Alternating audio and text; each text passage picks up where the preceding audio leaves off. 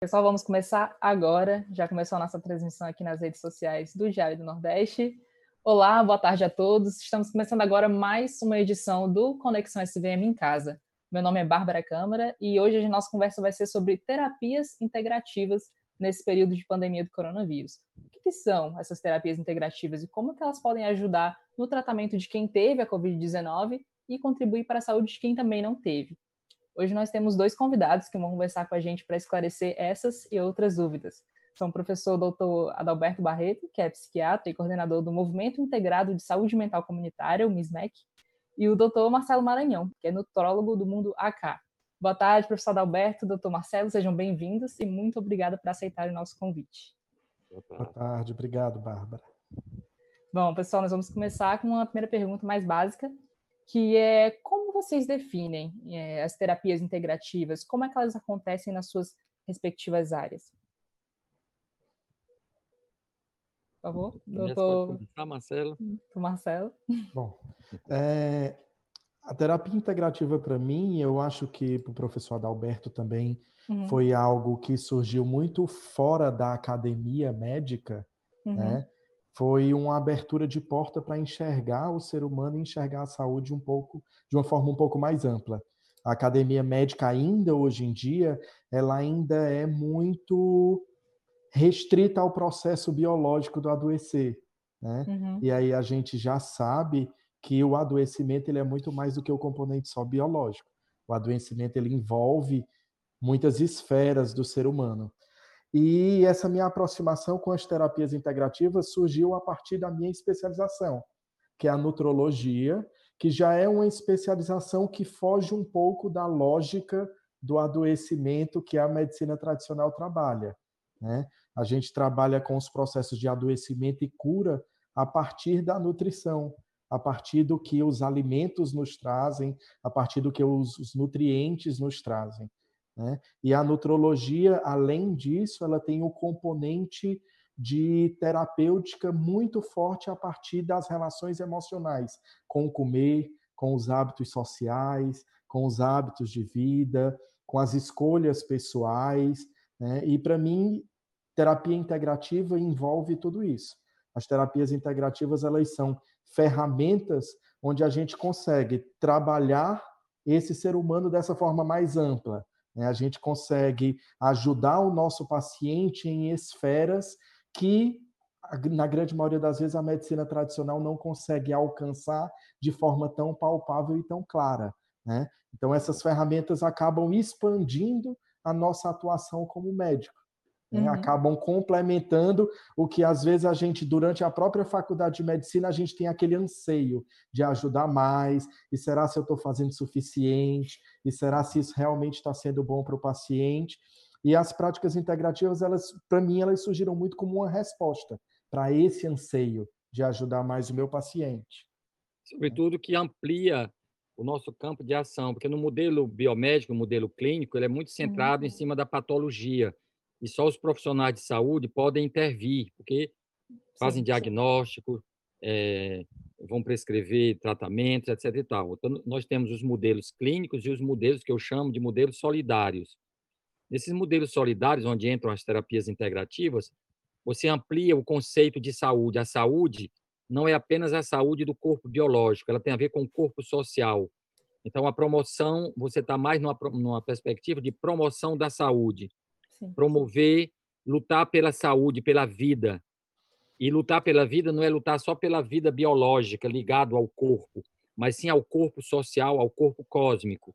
Então, a saúde passa pela qualidade da água, pelos elementos que nós temos em comum, pelo ar que respiramos, por tudo isso que acontece. Então, a intervenção, nesse sentido, somos todos cuidadores.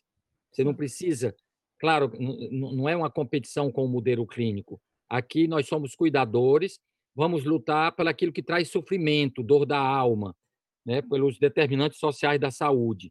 Então, na parte da psicologia, então é contra o preconceito, para a inclusão das pessoas. Então, o campo de ação fica muito mais amplo, ele integra outros contextos e amplia a nossa atividade de ação. Então, nesse sentido, ela é complementar, né, porque você inclui os recursos que a cultura brasileira também tem. Nós temos os nossos indígenas, os africanos, os europeus, os asiáticos, e quando chegaram no Brasil, eles trouxeram uma visão de mundo, eles trouxeram uma visão da doença, eles trouxeram também formas de tratar. E isso nas terapias integrativas, tudo isso é usado, não é? Que é muito baseado, ou seja, a academia não tem a hegemonia da produção do conhecimento.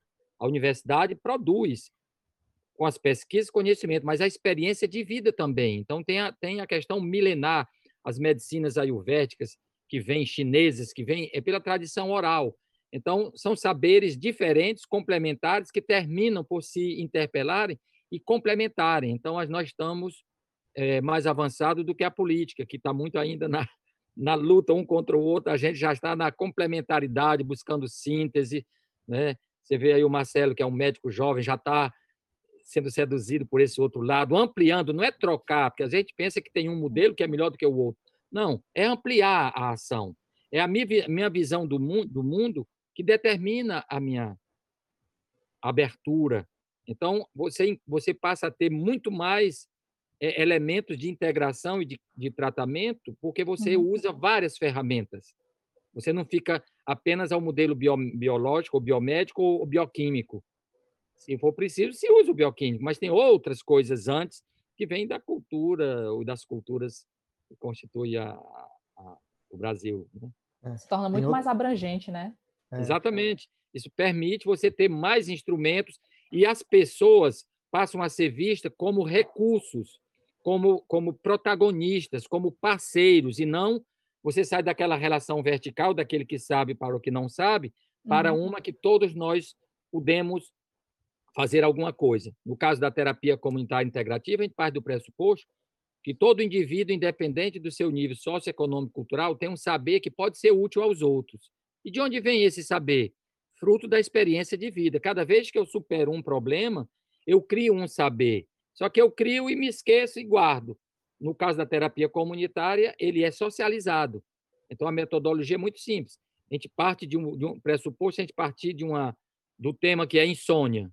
Não consigo dormir. Então, você lança, eu pergunto, depois que a pessoa fala, você lança para o grupo. Quem já teve insônia e o que você fez para superar? Aí um diz, eu tomei o suco do capim-santo, da receita. Outra diz, eu tomei chá, cheguei, fiquei azedo, o chá não resolveu. E o que é que resolveu? Foi uma massagem com o pai de santo, que não sei quem, lá da rua Santa Elisa, deu. Outro diz, é cansando o meu corpo, que eu durmo bem. É caminhando. Então, a comunidade que tem problemas, ela também tem suas soluções. E no caso da terapia comunitária, isso de uma certa forma, socializado e todos são beneficiários, né? Então, você pode utilizar uma coisa como outra. Uma das coisas que eu particularmente acho que é um ponto em comum em todas as práticas integrativas, porque quando a gente fala de práticas integrativas, a gente tem muitas tradições muito diversas. Né? Mas uma das coisas que é ponto de encontro é que a prática integrativa ela coloca o processo de adoecimento e a potencialidade de cura centrada absolutamente no paciente. Né? Então, o médico não tem poder de curar ninguém, o curandeiro não tem poder de curar ninguém, o terapeuta não vai curar ninguém. O paciente ele é o próprio agente de cura. E todas as terapias elas vão ser usadas como um instrumento, como uma facilitação. Né? E aí, quando a gente pensa isso no âmbito individual, é uma palavra que está muito na moda agora, né? O empoderamento do indivíduo da sua cura traz um processo de cura que é muito mais sólido. Mas quando você pensa no âmbito social também, de uma comunidade, quando aquela comunidade se curar a partir de si, esse processo de cura também é muito mais sólido, muito mais duradouro. Não é algo que veio de fora e impor um modelo. O modelo foi criado a partir do que as pessoas realmente vivenciam e do que elas conhecem. Né? Perfeito. Justamente nesse sentido que a gente fica se perguntando se esse aspecto mais comunitário é tão importante, como tem sido fazer essas práticas, colocá-las em prática nesse período que a gente está vivendo de pandemia? Como vocês individualmente têm colocado isso em prática? Como isso é feito nas suas áreas? Bom, a nível comunitário, nós estamos fazendo, as terapias comunitárias geralmente são feitas presencial. Mas com a questão do coronavírus, né, obrigou as pessoas ao confinamento, a não mais sair de casa. Na experiência da humanidade, diante de todas eu diria, as calamidades que já houveram na humanidade, né, sempre as pessoas se juntavam para se apoiar. Essa teve uma característica diferente, as pessoas tiveram que se isolar umas das outras para ficar confinado, e isso aumenta a ansiedade muito grande das pessoas. Nós chegamos a realizar, no mês de março e abril, 100 rodas online, onde participaram mais ou menos 3.579 pessoas, oriundas em 15 países: Brasil, Argentina, Paraguai, Uruguai, Chile, Peru, Equador, Bolívia, República Dominicana, México, Portugal, França, Suíça e Itália. Então, nessas rodas, de 100 rodas que foram realizadas, cada roda aparece mais ou menos 5 temas de proposta. Então, em cima de 500 temas dessas rodas, o que nós vimos foi muito interessante. Em primeiro lugar, foi 53% medo e ansiedade por conta das incertezas, né? A gente viu aqui 3 grandes medos. Medo de recomeçar, de enfrentar o futuro. Como é que vai ser o futuro, né? Será que eu vou retomar meu trabalho? Será que eu vou ser capaz de fazer isso, aquilo? O segundo medo foi medo de perder pessoas importantes, como familiares, amigos, e sem poder abraçar ou enterrá-los dos tempos que passaram, né? E o terceiro foi medo de contaminar ou ser contaminado. Então, até conviver, essa partilha do afeto ainda era muito tenso. Em segundo lugar, teve 30%, o sentimento era de impotência, onde as pessoas diziam: eu me sinto com as mãos atadas, sei que poderia fazer alguma coisa, mas não posso, né? Então, quero saber, querer ajudar, mas me sinto limitado. E o terceiro foram mais a gestão das relações familiares, que foi 10%, que o fato da família ficar mais confinada, não é? Aumentaram as tensões em alguns lugares, até a violência aumentou. Tem uma frase de uma que diz: me dói o coração ver pessoas da família não se protegerem. Não estou sabendo lidar com a agressividade dos meus filhos. E o quarto, solidão e outros, foi 7%. A conclusão que nós chegamos é muito interessante, que apesar essas rodas, 100 rodas, em 15 países, usando 5 idiomas, a gente chegou à conclusão que as emoções eram as mesmas, evidenciando que as emoções, a dor e o sofrimento não têm fronteiras e nos une como humanidade. O medo de uma mãe de família daqui da favela do Pirambu, ou do Chile, ou da Argentina, Paraguai ou da Alemanha, era o mesmo medo do ser humano. Então, isso mostra que as emoções nos unem. E num momento difícil como esse, de crise, de tudo que separa, tem algo que começa a nos unir, que é o cimento, que é essa resiliência da gente fazer das tripas coração, superar e ser superado por essas adversidades. E por isso que eu acredito que a gente saia dessa com mais humanidade, pelo menos é o que a gente espera, né? Com mais empatia, talvez sair dessa polarização que nós estamos vivendo no mundo, como se tivesse o certo, o errado, o bom e o mal. O bom e o mal está dentro de cada um de nós, não é pela diabolização do outro que nós vamos mudar. E aqui, para juntar com a parte integrativa, é interessante que esse coronavírus obrigou toda a humanidade a parar de produzir, porque esse tipo de produção, de exploração da terra, está envenenando o ar que a gente respira, os alimentos, que o Marcelo vai falar um pouco daqui a pouco. Então, obrigou a dar uma parada, e a gente já vê os resultados. Com fotografias tiradas do espaço, por exemplo, no caso da China, não se chegava a ver nem a cidade, só havia uma nuvem roxa. Agora já se vê, estão ficando mais limpo, é o pulmão da humanidade. Quer dizer, numa perspectiva sistêmica, não é só uma pessoa que está adoecendo de um vírus, é toda a humanidade que está tendo o seu pulmão destruído. Não é só o meu pulmão biológico, é o pulmão da humanidade. É a queimada das florestas, é essa ganância de ganhar dinheiro vendendo produtos. Então, nesse sentido, todos nós aprendemos essas coisas más que vêm, que trazem coisas ruins, mas é um convite a gente melhorar de vida, né? Esse é o que nós temos feito no campo mais do comunitário, né? A do Projeto Quatro Varas. É muito interessante. Eu, apesar de muito jovem, eu não sou das pessoas mais tecnológicas. Então, eu sempre tive alguma resistência a todos esses processos, principalmente os processos terapêuticos mediados pela tecnologia. E aí o Covid veio nos obrigar a aprender e a aceitar um avanço que tinha que acontecer, que a gente lutava há bastante tempo para que ele acontecesse. E, na verdade, as surpresas têm sido enormes, né? O fato das pessoas obrigatoriamente terem que parar e olhar um pouco para a maneira como estão vivendo fez com que uma série de pessoas que vem protelando esse trabalho de se olhar há bastante tempo, algumas pessoas há anos. Eu conversei com algumas pessoas que disseram: tem anos que eu quero fazer uma aula de meditação e nunca se propôs a fazer. Né? E aí o mais interessante é que eu tenho algumas formações em métodos meditativos e faço alguns grupos aqui no Mundo AK, e os grupos são super bacanas, super interessantes, e eu sempre achei que, mediado pela tecnologia, a efetividade não seria a mesma.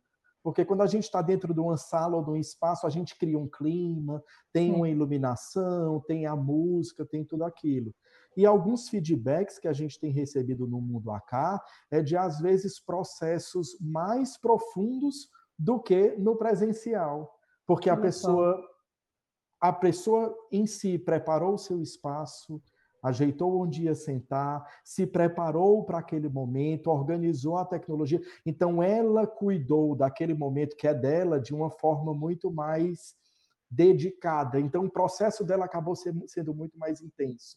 Né? Uhum. Aqui no Mundo AK, a gente tem feito semanalmente, toda terça e quinta, um projeto que acontecia presencialmente toda terça-feira, que era o AK Social, onde a gente disponibilizava toda terça-feira uma série de terapias que fazem parte vamos dizer assim, do cardápio do Mundo AK, e essas terapias eram disponibilizadas ao público a um custo social, custando R$ 30, para as pessoas conhecerem, para as pessoas experimentarem, e tanto processos individuais como de grupos terapêuticos, meditações, reiki, aromaterapia, massoterapia, enfim, uma série de atendimentos. E durante a pandemia, esse AK social se expandiu e hoje ele ocupa 2 dias inteiros. Então, a terça e a quinta-feira, nós temos disponíveis uma série desses atendimentos pelo meio digital, né, online, com grupos que os grupos são todos gratuitos. Então, é uma oportunidade para quem quer conhecer e para quem quer participar também. E a participação tem sido muito interessante, tem sido muito bacana. Né? As pessoas descobrindo essa área como uma área de autocuidado. Né? Pessoas que nunca tiveram nenhuma aproximação, tendo esse momento como uma oportunidade de aproximação.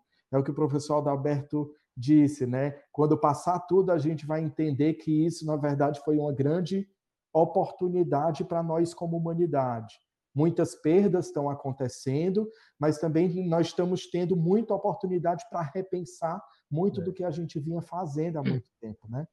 É o que acontece nas crises. Nas crises, você toca o cerne das coisas, né? Então, vem à tona tanto o eros, que é o amor, como o thanatos, que é a morte. Então, as raivas, as violências, ou seja, uma espécie de quantificação. O Teilhard de Chardin, que era um filósofo francês, ele dizia que a quantificação gera a qualificação. Quer dizer, quando na evolução da humanidade os pássaros, a evolução atingiu as asas e o voo, o beija-flor chegou à perfeição do voo, mas continuou sendo beija-flor. Depois foram os cavalos, o correr, o trote, mas continuaram o cavalo. Quando essa força transformadora e evolutiva atingiu o sistema neurológico do homem, aí veio a consciência. Então, a quantificação, as células se multiplicaram e se diversificaram. Então, a quantificação é prenúncio de uma qualidade que aproxima. É claro que toda crise tem um perigo. O perigo é trazer sofrimento, é perder, é morrer, mas ela é uma oportunidade que, se você souber aproveitar, ela dá um salto qualitativo. Senão, você reproduz. Então, isso a gente hoje está vivendo e eu acho que nós vamos... As patologias do intracelular, a gente já conhece quase todas, do intrapsíquico, já tem os remédios. O desafio da humanidade hoje é a convivência com a diversidade e a pluralidade, é o viver juntos, juntos no mesmo edifício, junto na família com a diversidade dos filhos, né? Com as opções, com isso, com aquilo. Esse é o desafio e é isso onde está havendo mais sofrimento na humanidade, e o Brasil está passando por isso, onde as minorias muitas vezes não são respeitadas, onde elas são agredidas ou são desvalorizadas. É como se a gente achasse que tivesse uma verdade e quem não é da verdade é contra. Então, a gente tem que sair desse modelo para se humanizar mais. A gente está vendo as mortes dramáticas e tem gente ainda negando, fake news ainda dizendo mentiras. Qual é o prazer que uma criatura dessa tem? Quer dizer, em vez de se humanizar mais, está se afastando do que nos une, que é a nossa emoção, a nossa humanidade. Se você observa na natureza, por exemplo, no mar, quando tem as sardinhas que são pequenininhas e os tubarões com as bocas imensas para pegá-las, elas perceberam que se elas ficarem juntas e próximas uma da outra, elas se protegem. Então, é o animal que está separado, que está isolado, é que ele é presa fácil para ser derrubado e comido pelo outro bicho, né? Então, é isso que aproxima. Então, no momento de calamidade a nível universal, a gente tem que ter essa reflexão e se desarmar esse espírito de sair dessa dualidade, o bem e o mal, o certo e o errado, o A e o B, o C e o D, para ver que a vida não só é assim. Um ponto de vista é apenas a vista de um ponto, né? Sim. E como conviver com a diversidade, com as contradições, tolerar estar numa sala e tem uma pessoa que pensa diferente de mim, eu não vou expulsá-la nem injuriar aquela pessoa que a gente tem visto um pouco no mundo, de uma certa forma. Eu acho que ou a gente volta a buscar nossa humanidade ou a gente tende a sofrer ou até ser exterminado. E talvez uma coisa constante na humanidade, o que é que o ser humano hoje está no ápice, vamos dizer assim, da evolução, do poder, de tudo, é porque a gente está sempre superando. Sempre superando, é uma guerra, é um isso, é um aquilo outro. Não tem, quando tem muita paz, parece que a coisa... Então, essa noção de que nós temos que estar num confronto mais criativo.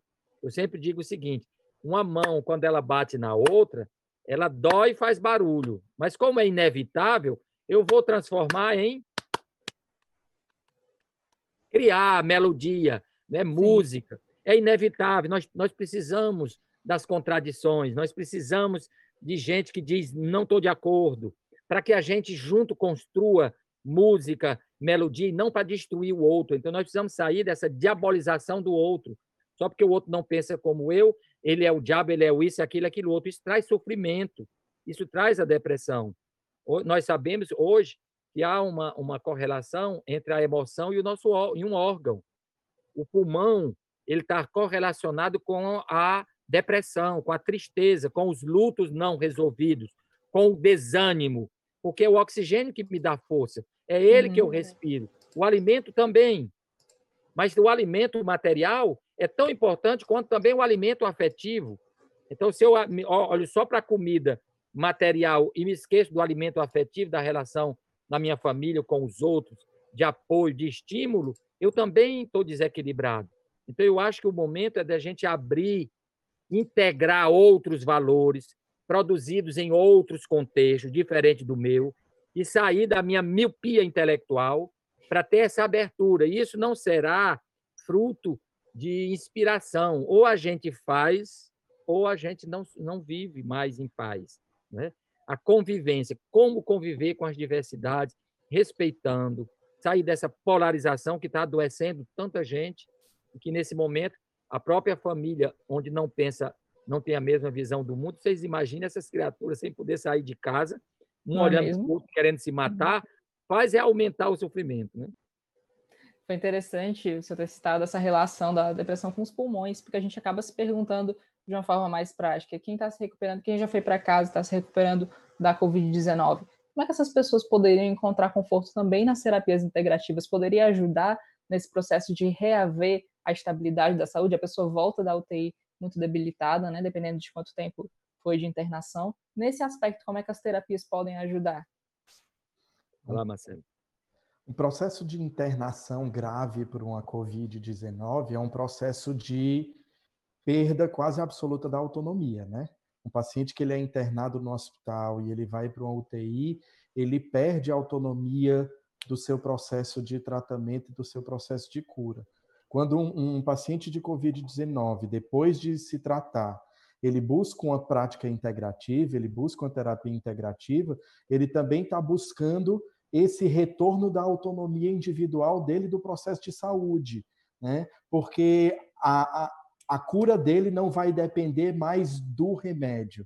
A cura dele não vai depender mais somente daquele médico. A cura dele vai depender do contexto familiar, do contexto social, da atividade física, da respiração que ele faz ou deixa de fazer, de como ele come, de como ele dorme. E as práticas integrativas, de uma maneira geral, elas trabalham todos esses âmbitos. Algumas mais diretamente, uns ou outros, e outras mais indiretamente, mas todas elas têm esse aspecto de centrar o processo do indivíduo como um todo, né? Então, para mim, o ponto mais importante da atuação da prática integrativa em um paciente que acabou de passar por uma internação do COVID, assim como de qualquer outra doença grave, é exatamente o paciente retomar essa autonomia do próprio processo de saúde, né? A gente fala muito do processo de doença, mas a gente também tem que falar muito do processo de saúde. Né? Senão a gente vai ficar construindo a coisa errada, o que a gente não quer construir.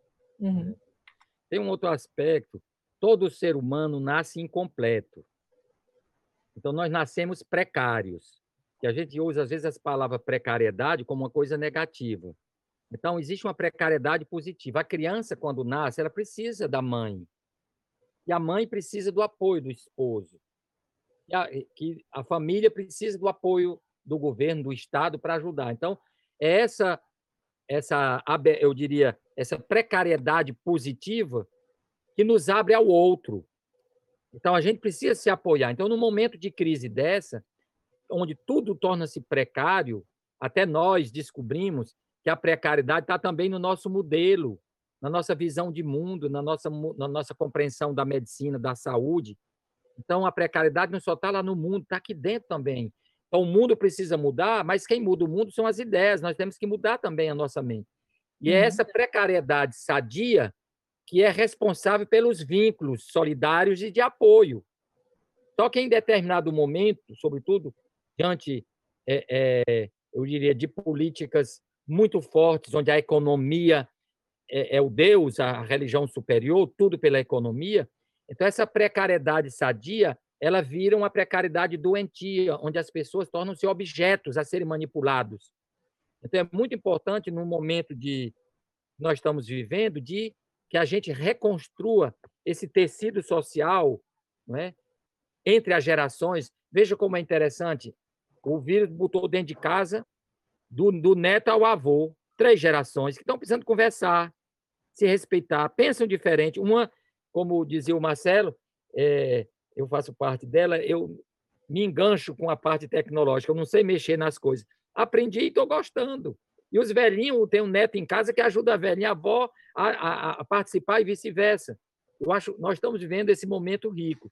E eu fico feliz na questão das terapias integrativas, é que das 29 terapias integrativas que foram oficializadas no Brasil pelo Ministério da Saúde, a única que nasceu no Brasil, que é genuinamente brasileira, é a terapia comunitária, que nasceu aqui, no projeto de extensão da Universidade Federal do Ceará, aqui no Departamento de Saúde Comunitária, que hoje já está em 27 países. Uma coisa que nasceu aqui para resolver um pouco os nossos vínculos, trabalhar a nossa precariedade, hoje está sendo em 27 países, e com a pandemia, eles já estão pedindo, nós fizemos uma parceria, a Associação Brasileira de Terapia Comunitária, a Associação Brasileira de Psiquiatria Social, que eu sou o fundador e o presidente atual, a Organização Mundial, a WASP, a Associação Mundial de Psiquiatria Social, departamento. Nós unimos várias esferas e parceiros em todos esses países, estamos fazendo um trabalho quase planetário. Na África, em vários cantos estão fazendo com línguas diferentes, está sendo muito interessante, e é daqui do Ceará, quer dizer, a única terapia integrativa coletiva é essa que nasceu aqui no Ceará, na Faculdade de Medicina, lá no Projeto Quatro Varas. A gente fica feliz de saber que uma coisa que nasceu sem nenhuma pretensão de nada, hoje já está beneficiando e construindo. Por isso que o nosso símbolo é a teia da aranha. A aranha sem a teia é como o índio sem a terra, sem as pessoas sem a teia dos vínculos que nos aproximam. Então, a gente trabalhar nessa perspectiva de nos aproximarmos mais uns do outro, sair do julgamento. Esse julgamento está julgando os outros pela aparência, ou pelo que ele pensa, ou pela cor da pele. Isso é miopia, isso aí é atraso. E a gente tem abra essa mente, né? Tem na Esfinx grega no passado e dizia: decifra-me ou devoro-te. Ou a gente entende a mensagem do coronavírus, que nós temos que mudar de hábitos, mudar nossas relações, nossa alimentação, nossa visão de mundo, ou a gente faz ou morre. Morre como uma geração que pode perder a chance. Então, o momento não é da gente trazer mais sofrimento, já basta de tanto sofrimento, de tanta tristeza. É dizer algo que possa animar, que a gente esteja mais na gratidão, né? Sair dessa coisa negativa, da crítica, do isso, do aquilo outro, não tem quem aguente, né? Então, eu estou otimista, eu espero que a gente saia melhor dessa situação. E aí, num viés bem prático mesmo, do dia a dia, a gente tem dentro das práticas integrativas um rol enorme de terapêuticas que podem ajudar com questões bem objetivas. Um paciente que sai de uma infecção por Covid ou de outra doença com comprometimento respiratório, a gente tem várias práticas, como a yoga, como o tai chi, como a meditação, que ajudam na respiração. Se a gente sai um paciente com Covid, que todo mundo já sabe que é uma doença que causa uma reação inflamatória sistêmica muito grande no organismo, nós temos a fitoterapia, que pode ajudar, a homeopatia, a própria nutrologia pode ajudar. O paciente com processo depressivo, hoje a gente sabe que a gente pode produzir até 95% da nossa serotonina no intestino delgado. Então, tudo que a gente come vai influenciar nos processos depressivos, na formação dos neurotransmissores, formação de catequinas. Então, assim, existem vários componentes, a própria acupuntura, a medicina tradicional chinesa, a constelação familiar para trabalhar os lutos de todas as perdas que aconteceram nesse período, né? Então, dentro das práticas integrativas, a gente tem um rol de elementos que podem ajudar muito em diversos aspectos bem objetivos, né? Em problemas pontuais que as pessoas têm, eu tenho esse problema no momento, eu quero ajuda, eu vou conseguir? Muito provavelmente sim, né? Uma coisa que o Dr. Adalberto falou no começo, que é importante a gente deixar claro, é que não é objetivo de prática integrativa substituir nenhum outro tratamento. Por isso que a gente bate tanto na tecla que o termo medicina alternativa não é um termo mais correto, né? Ela não é uma medicina alternativa, ela é uma medicina complementar, ela é uma medicina integrativa. É tudo junto, não é ou uma coisa ou outra, né? Exatamente. No caso, a gente até se pergunta também em relação às pessoas que estão em casa, que não tiveram o diagnóstico da Covid, que às vezes estão aguardando o retorno de um parente que está internado, que está se recuperando. As pessoas que lidam muito com a ansiedade, nós mesmos, né? Cada um sabe do que sente, mas em relação a essa dor, não só a dor da perda, mas a... Vocês. Opa, vamos ver aqui que eu sou a conexão do professor Adalberto. Talvez seja a internet. Você está ouvindo? Vamos ver se a conexão do Dr. Adalberto melhora um pouquinho. Mas uma das dúvidas era em relação às pessoas que estão em casa, que sentem, que lidam muito com essa questão da ansiedade. O que essas pessoas podem fazer, não só em relação às práticas integrativas, mas elas mesmas? O que pode ser feito? Não sei se o doutor Adalberto ouviu a pergunta, mas quiser respondendo, doutor Marcelo. As pessoas que estão no domicílio, na verdade, é o que a gente já falou muito. Essas pessoas elas têm que começar a enxergar essa situação de estar em casa como uma oportunidade, né? Quando a gente começa a ver as situações como uma oportunidade, a gente começa a encontrar saídas e a gente começa a encontrar caminhos, para as situações, né?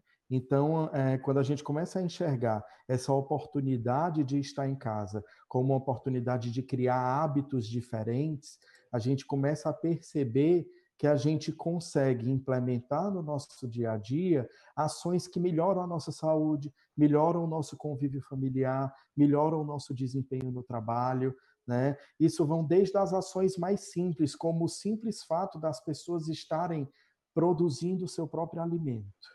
Né? As pessoas se preocuparem em fazer as compras e produzir a sua refeição já é uma atitude de construção de saúde extremamente importante que todos nós tínhamos deixado de lado, né? Hoje, boa parte, até antes da pandemia, boa parte da população comia na rua, às vezes comia o que dava tempo. O fato das pessoas pararem e pensarem no que é que vão cozinhar para almoçar, né, já é um ato de autocuidado muito grande, né? Os relatos que a gente tem é de que boa parte das pessoas melhoraram o seu aspecto alimentar. A gente sabe que existe uma parcela da população que vive em muito sofrimento. Eu não estou vendo...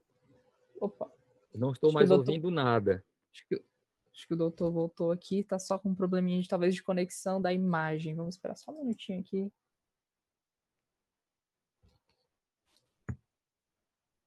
Professor Adalberto? Acho que ainda não voltou. Ele está aqui conectado com a gente, mas não aparece a imagem. Vamos esperar um minutinho. Sim, doutor Marcelo, você dizia? Então, eu estava dizendo que, na verdade, a gente sabe que existe uma boa parcela da população que teve a sua condição de vida muito piorada nesse período, né? Por falta de recursos financeiros, por não conseguir receber o auxílio que deveria estar recebendo, mas, de uma maneira bem objetiva, muitas pessoas estão tendo a oportunidade também de olhar um pouco para o seu dia a dia, para os seus hábitos, o que é que eram hábitos ruins que não fazem mais sentido, o que é que eram os hábitos bons que agora precisam ser reinventados, né? Então, para mim, esse isolamento é realmente essa oportunidade de olhar um pouco para esse dia a dia e ver o que a gente pode fazer para poder melhorar o nosso dia a dia, melhorar a nossa condição de saúde, a nossa saúde física, a nossa saúde mental, a nossa saúde social, a nossa saúde espiritual. É muito interessante que, desde 1947, que a Organização Mundial da Saúde, ela traça o estado de saúde como um bem-estar físico, psíquico, social e espiritual, né? E quando a gente está em rodas da área da saúde, muitas vezes o espiritual fica um pouco de lado, né? Porque o espiritual é algo que é esotérico, o espiritual é algo que não é objetivo, é algo que não pode ser medido, né? E aí o professor Adalberto tinha falado um pouco antes da terapia comunitária, que todo agente da terapia é um agente de saúde. Quando a gente olha o contexto de saúde mais amplo, como biofísico, psico e espiritual, a gente vê que os sacerdotes são agentes de saúde, as curandeiras são agentes de saúde, né? Os conselheiros de comunidade são agentes de saúde, todos eles são agentes de saúde. Então, o fortalecimento do cuidado físico, o fortalecimento do cuidado familiar e social, o fortalecimento do cuidado espiritual, muitas pessoas se voltando um pouco mais para a sua própria espiritualidade, independente do credo, independente da religião, é um processo de autocuidado muito intenso.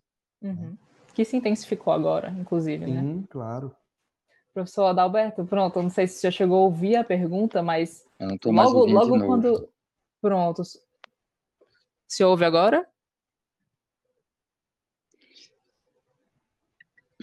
O professor entrou agora na reunião pelo celular, talvez seja melhor ele voltar para o computador. Acho que ele está tentando agora se reconectar. Vamos tentar aqui.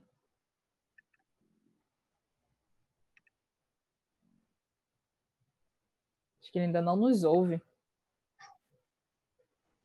Bom, uma dúvida que, enquanto o professor Adalberto volta para a conexão pelo computador, a gente queria saber se, para esse acesso às terapias integrativas, como é que as pessoas podem procurar isso agora? As terapias integrativas elas já estão dentro do Sistema Único de Saúde desde 2006. Em 2006, o primeiro rol de terapias foi liberado. Pronto, voltei. Botou? Voltei. Só desliga pelo celular, professor. Tá, não dá o eco. Perfeito. Pronto. Só para recapitular, professor Adalberto, que eu tinha perguntado para o doutor Marcelo antes da sua conexão cair, era como fica essa situação do acesso às terapias integrativas para quem está em casa, quem não chegou a ser diagnosticado com a Covid-19, mas que lida com a ansiedade, com a dor, a questão do aguardar o retorno de um parente que está internado. Como é que essa pessoa pode fazer em casa para se socorrer nas alternativas da terapia integrativa? Eu acho que voltar à essência da humanidade. Nós precisamos uns dos outros, mesmo diferentes. É um trabalho, é uma terapia, é uma autoterapia, onde eu vou aprender, dizer, olha, eu gostaria, quantas vezes, aí se eu perco, olha, minha avó se foi, eu não me despedi, quantas vezes eu deixei de dizer que eu amava, com isso, que aquilo. Então, é uma ocasião da gente aprender e repensar a vida, não é? Agora que não está mais, agora é que eu estou valorizando, né? A gente deve tratar as pessoas que a gente quer bem como se fosse a última vez, gentil, Sim. o que nós vamos dizer. Então, é uma terapia, tem aqueles que adoecem e morrem ou outros voltam, mas tem aqueles que nem adoeceram, mas o que é que eu faço desse sofrimento? Eu tenho um ditadozinho que eu gosto muito que ele diz: uma ave, um pássaro sentado num galho não tem medo que o galho se quebre, porque a sua confiança não está no galho, está nas suas asas para voar. Então, nós estamos vivendo um momento de galhos quebrando, é galho do emprego, do desemprego, das pessoas. Aquela pessoa que coloca a sua vida, a sua segurança, o seu futuro no galho onde ela está, como o galho não é eterno, ele é provisório, então nós temos que ter confiança. O maior patrimônio de uma pessoa é a confiança em si. Quando eu não acredito em mim, eu também não acredito nos outros e nem acredito no futuro.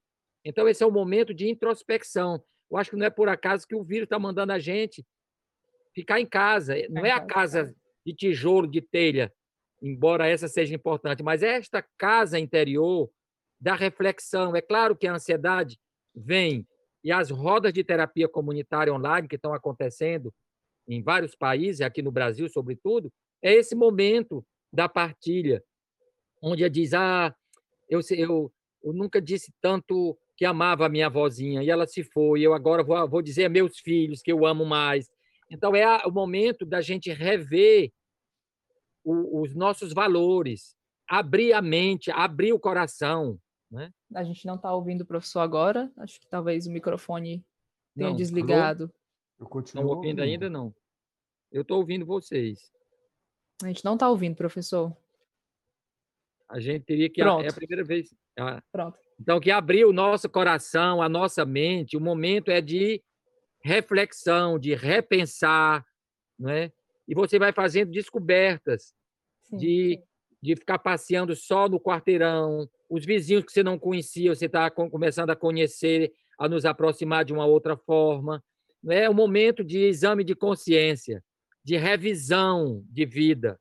Sim. E a gente pode fazer isso de forma comunitária, participativa, escrevendo, tocando, celebrando, mas fazendo essas descobertas. Senão, esse confinamento, a gente está perdendo tempo se não estiver aproveitando para pensar, para rever os valores da vida, para ver o que é que conta mesmo.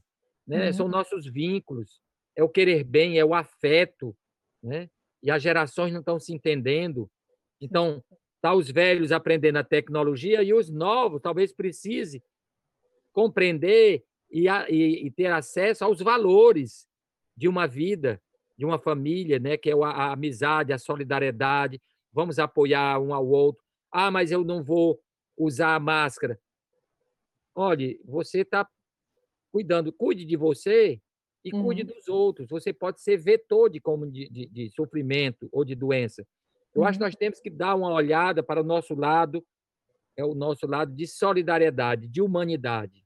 É a humanidade que vai nos salvar, é uma mão apoiando a outra, é um conversando, é um dando apoio e acabar com o julgamento dos outros, porque o julgamento nos isola, nos faz superior.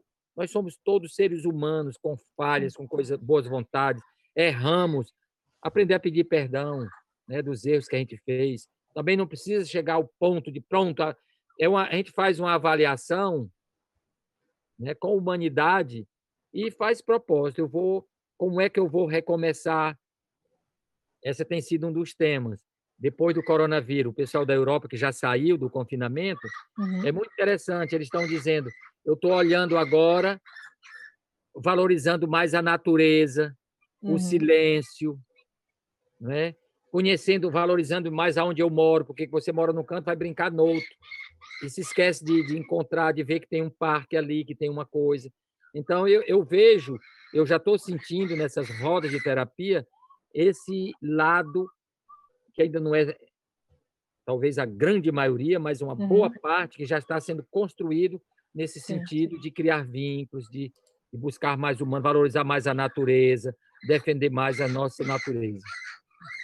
Perfeito. Quando a gente pensa nas possibilidades de atendimento, né, para essas pessoas que estão buscando algum tipo de ajuda, né, eu estava falando antes do professor voltar, que desde 2006 que nós temos algumas terapias integrativas, práticas integrativas que são aprovadas para serem aplicadas dentro do âmbito do SUS, principalmente na atenção primária. Hoje elas são 29. Né? Nós estamos vivendo um momento de isolamento, né? E boa parte delas precisa ser interrompida porque o distanciamento ele é necessário. Né? Mas à medida que o novo normal começar a acontecer, é provável que essas práticas elas retomem sua atividade e é extremamente importante para as pessoas entenderem que elas podem procurar isso no posto de saúde próximo da sua casa. É todo posto de saúde que tem práticas integrativas? Não. Mas a população precisa entender que, às vezes, é necessário que ela crie a demanda para os gestores entenderem que aquilo é importante. Né? Infelizmente, no meio político, se a gente ficar esperando a boa vontade dos gestores de implementarem isso no âmbito do SUS, a coisa não vai acontecer da maneira que já poderia ter acontecido. Então, a população ela tem que ir atrás, ela tem que buscar, ela tem que forçar os médicos, os enfermeiros, os fisioterapeutas a estudarem práticas integrativas, é chegar no posto e dizer: doutor, o senhor nunca ouviu falar disso? Pois vá pesquisar e venho conversar com o senhor daqui a um mês para ver se isso pode me ajudar, porque isso é a sociedade influenciando na academia. Né? O médico ele está disponível para tratar o paciente, não o paciente para ser tratado pelo médico. A relação ela é o contrária. O médico é quem serve, não é o paciente que serve. Né? E a gente tem o Quatro Varas com uma série de eventos e reuniões que acontecem online. O próprio Mundo AK faz isso toda terça e quinta. Existem outros institutos, outras instituições em Fortaleza que também estão fazendo atendimentos. As pessoas podem procurar práticas integrativas e procurar na internet, no Google. A gente sabe que até isso influencia. Quanto mais as pessoas procurarem, mais relevante o tema se torna, mais vai se falar a respeito disso. Né? Então, eu acho que essa live ela é extremamente importante para fomentar essa divulgação. As pessoas começarem a falar, as pessoas começarem a buscar, e as instituições de ensino, os institutos de pesquisa, os gestores de saúde perceberem que isso é um anseio da população. A população precisa disso para se sentir tratada. A população ela vai se beneficiar disso. Né? Então, a recomendação que eu poderia dar é procurem. Né? Hoje em dia, a grande maioria das pessoas tem acesso à internet, vão atrás, procurem, questionem. Tem muita gente que tem o telefone do agente comunitário de saúde, né, do bairro, liga para o agente, pergunta se está acontecendo alguma coisa no posto de saúde, porque esse movimento é um movimento que a gente, enquanto sociedade, tem que fazer. Né? Eu acho que é importante a gente entender. Eu tinha um professor que ele dizia, diante de um sofrimento, de seja o que for, nunca olhe só o elemento agressor. Você tem que olhar o vírus que agride e a capacidade de resistência. Então, por exemplo, um tiro de revólver num coelho atravessa e mata, mas numa tartaruga resvala. Então, tem uma parte que cada um de nós tem que cuidar de sua saúde. O médico, o modelo clínico, cuida da nossa saúde, ou trata nossas doenças, mas a promoção da saúde, eu sou protagonista, eu tenho que me cuidar. E com o coronavírus foi mostrado a precisamos de vitamina D, que é o sol. Caminhe, tome um banho de sol, saia, fique em lugares arejados, né? A vitamina C, a alimentação, tudo isso são coisas que vão fazendo o nosso corpo ter carapaça de proteção da tartaruga. Então, os vírus que ainda vão vir, batem e vão embora. E eu queria também agradecer os nossos parceiros, o Projeto Quatro Varas, que atende mais de 2.000 pessoas por mês e continua agora, ampliou por conta tem mais gente assistindo. Nós temos uma parceria que é um projeto de extensão da Universidade Federal do Ceará e com a Prefeitura de Fortaleza. E eles é quem pagam os massoterapeutas, a nossa despesa mensal. Então, e agora, como estava encerrando o mês de agosto, nós terminávamos o convênio, a gente estava com medo com esse negócio da eleição de perder, já fomos com a Prefeitura conversar para que não haja solução de continuidade. A gente ficou muito feliz porque eles viram o trabalho da gente vale a pena e já avançaram. O ano passado a gente ficou 4, 5, 6 meses sem recurso, né? Então, agradecer aos parceiros, o pessoal da Bratecom, Associação Brasileira de Terapia Comunitária. Entre nas redes sociais, que tem 1.001 ofertas de lives e mais lives. É um menu que tem para todos os gostos. Entre nessas rodas de terapia comunitária, tem várias coisas que a gente está aproveitando esse momento de confinamento para estudar, para ler. Quanto tempo o pessoal não lê? Não é? Verdade. É a hora de ler. Quem tem espiritualidade, de se conectar com a sua fé. É a hora de rever os nossos valores, a nossa vida. É a hora de rever os álbuns de família, né, professor? Aquele álbum de família que tem 10 anos, que está lá empoeirado, e aí você vai rever, vai ver todas as lembranças boas, as lembranças ruins, e você vai perceber o quanto você já caminhou a vida inteira, né? Isso é a nutrição emocional que o professor falou, né? É a gente se nutrir a mais do que só o físico. Né? O físico é essencial, mas não é só o físico que nos nutre. Tem muita coisa. Se preparar para o que vem, porque eu acho que depois nós vamos entrar numa época de pandemias. A tendência é ir nessa direção, porque ela está acompanhando a internet. A gente se liga, você vê, por exemplo, uma questão que é muito frequente, que eu tenho visto no Quatro Varas, são adolescentes escarificando, se cortando, se furando. É a mesma que acontece na China, que acontece em qualquer parte do mundo. Hoje nós chegamos a um ponto que pela internet, quer dizer, se você torce aqui, a sua torcida aqui repercute lá na China.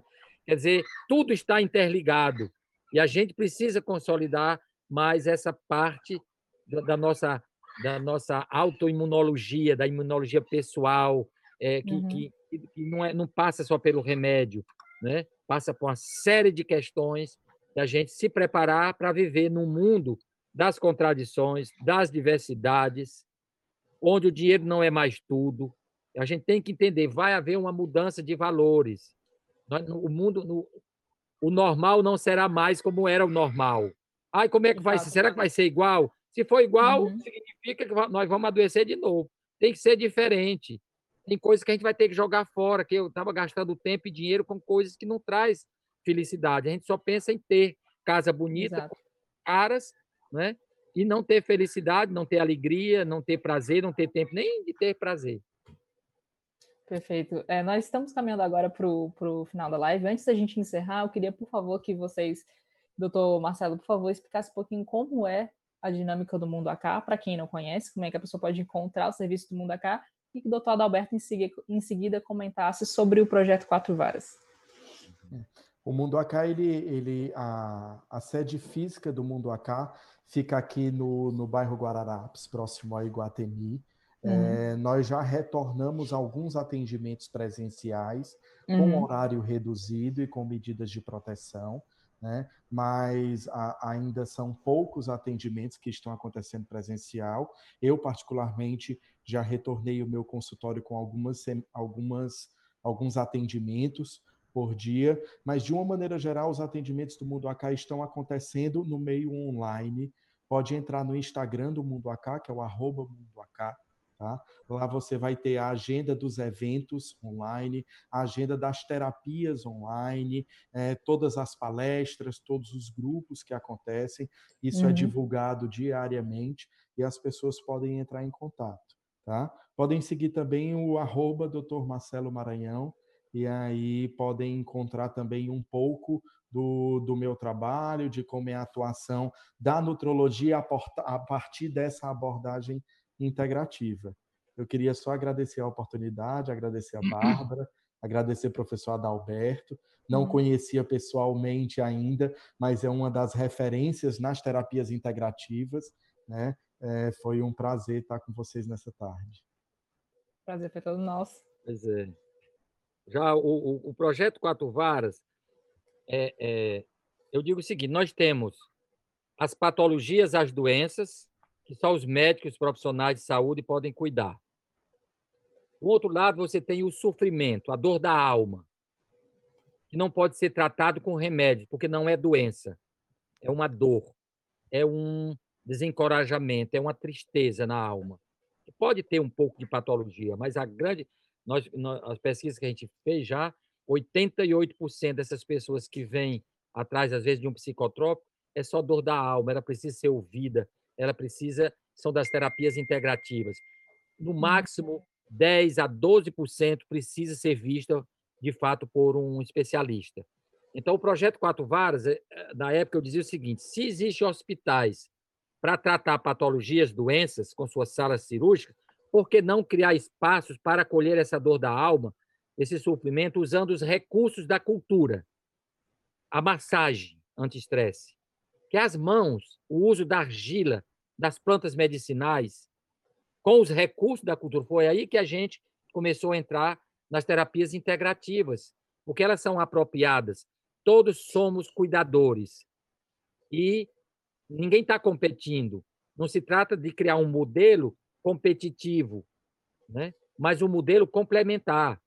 Então, lá nós temos as massagens anti-estresse, temos yoga, temos o tratamento do estresse pós-traumático, é muito simples, as terapias comunitárias, que foi lá onde nasceu, as terapias do resgate da autoestima, né? E muitas outras, os banhos de ervas, as rezadeiras. Então, elas estão ali não é para tratar a patologia, a doença, é para acolher o sofrimento e cuidar da pessoa. E a pessoa bem cuidada, bem acolhida, a sua imunologia também sobe e ela torna-se mais resistente às patologias. Então, o Projeto Quatro Varas é um espaço de reposição energética, é um espaço onde você vem fazer uma faxina da alma, do seu campo energético, rever a linguagem do corpo, aquilo que a boca cala, os órgãos falam. Nós temos todo um trabalho, saiu 2 livros recentes, que é Quando a Boca Cala, os Órgãos Falam. E quando a boca fala, os órgãos saram, que é para desvendar as mensagens do nosso sintoma. Hoje nós sabemos que a tristeza ataca o pulmão, o medo ataca os rins, a indigestão afetiva ataca o nosso estômago, porque o nosso cérebro não faz distinção entre o que é real e o que é imaginário, virtual, né? Então, a gastrite, todas as ites são raivas. Então, gastrite, raiva de digerir o alimento afetivo que eu estou recebendo. Então, eu vou tomar o remédio que o médico me dá, mas eu vou dar uma olhada nos meus relacionamentos afetivos, talvez a relação com o marido, com o filho, com o vizinho, cortar certas coisas. Se eu não fizer isso, a gente não vai nessa direção do protagonismo, né? E o outro é a fala do sintoma. Entender a dor do corpo é o grito da alma. Aquilo que eu estou sentindo na minha inconsciência é uma parte do corpo que se manifesta. Nós estamos trabalhando muito nesse sentido agora. Temos vários cursos que acontecem ao longo do ano, que as pessoas quiserem interessar, pode entrar no MISMEC, o Projeto Quatro Varas, ou Adalberto Barreto Oficial. Aí você pode ver mais ou menos os cursos que a gente está. O Projeto Quatro Varas é gratuito, as pessoas não pagam nada.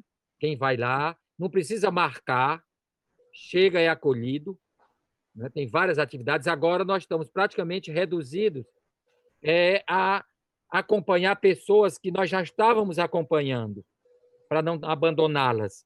Deixamos de receber pessoas novas para pegar aquelas que precisavam, elas continuam vindo a conta gota. Todo dia tem 10, 15 pessoas que vêm em horários diferentes com as pessoas trabalhando, e esse trabalho online, permitindo às pessoas de se encontrarem. Então, ele fica ali na Leste-Oeste, depois da Leste-Oeste, já na Barra do Ceará, na Vila do Mar, ali. É um espaço aberto, você não precisa... Se você entrar no site ou qualquer, você vai encontrar MISMEC ou Projeto Quatro Vara, é fácil o acesso. Assim que terminar, nós vamos aguardar vocês, que eu sei que vai ter muita gente que vai precisar dar uma enxaguada na limpeza que já fez em casa, né? A hora de dar um brilho.